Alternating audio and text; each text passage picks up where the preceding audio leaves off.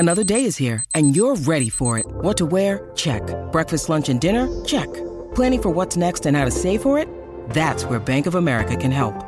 For your financial to-dos, Bank of America has experts ready to help get you closer to your goals.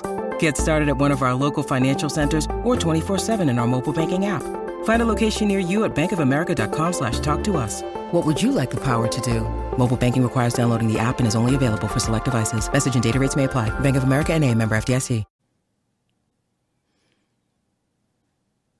Hey there, everybody, and welcome back to the Addiction and Co-Occurring Disorders Treatment Manual. Today we're discussing Unit 1, Part 4, An Introduction to Mania. I'm your host, Dr. Dawn-Elise Snipes. In this part, we're going to define mania or hypomania and explore how it might interact with your physical health, other mental health issues, and addiction issues. People who have mania or hypomania are experiencing what we call an elevated, expansive, or irritable mood. Now, hypomania is a less intense form of mania, but both can be very damaging to people's recovery. Other symptoms people experience when they're in a manic or hypomanic episode include an inflated self-esteem or grandiosity. They feel really good about themselves, which is different from how they normally feel. If they always have an inflated self-esteem or sense of grandiosity, that might be another issue.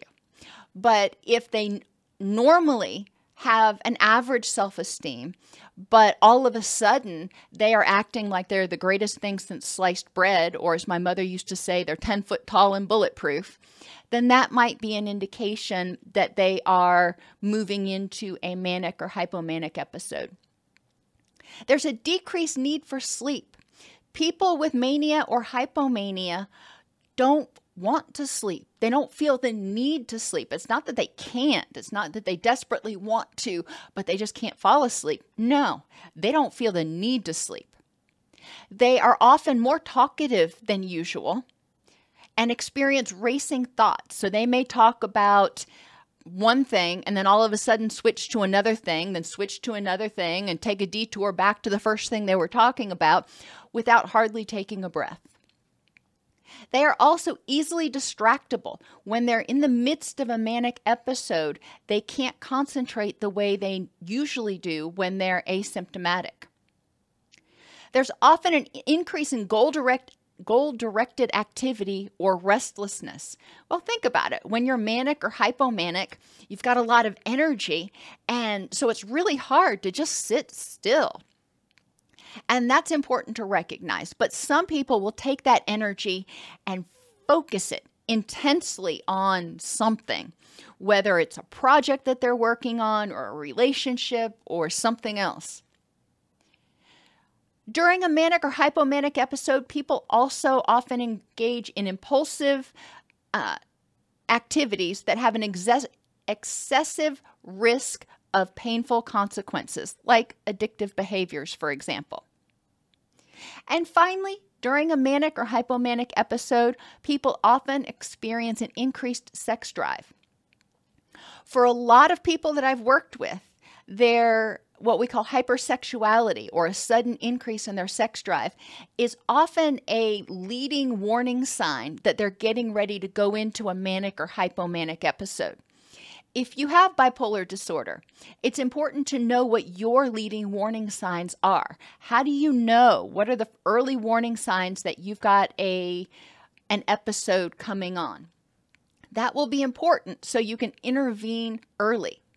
It's also important, if you don't have bipolar or you're not sure if you have bipolar, to recognize that bipolar disorder doesn't go from depressed to manic back and forth.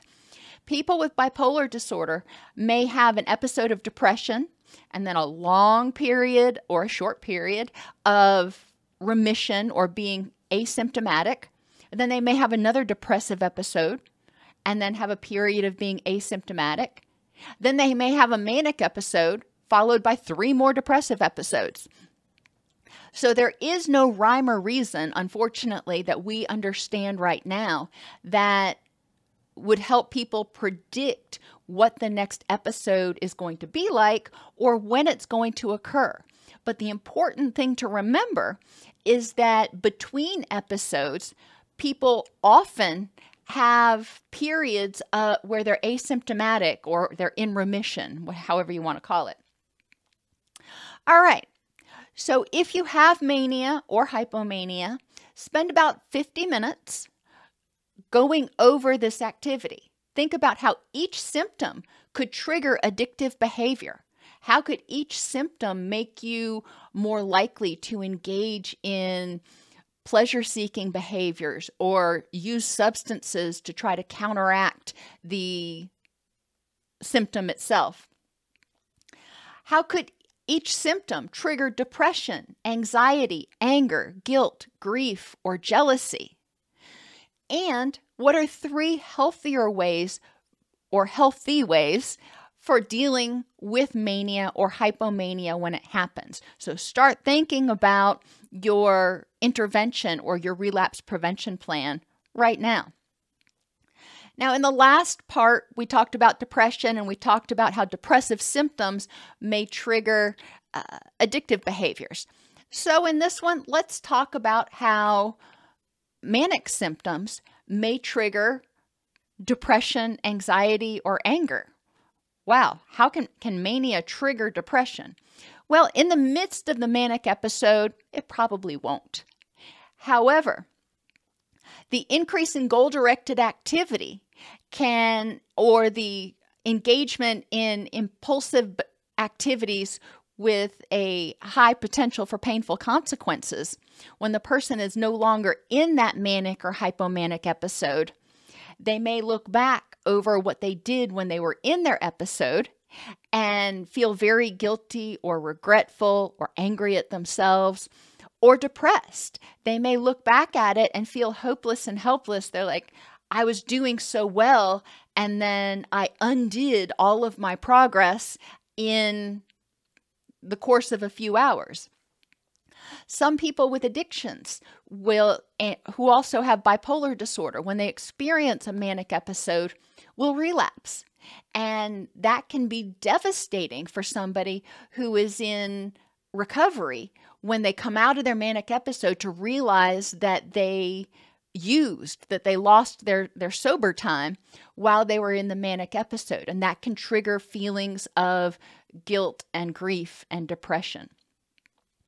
So again, go through each symptom, especially if you've experienced mania or hypomania. Go through each symptom and think about how it could trigger other problems and 3 healthy ways of dealing with each symptom.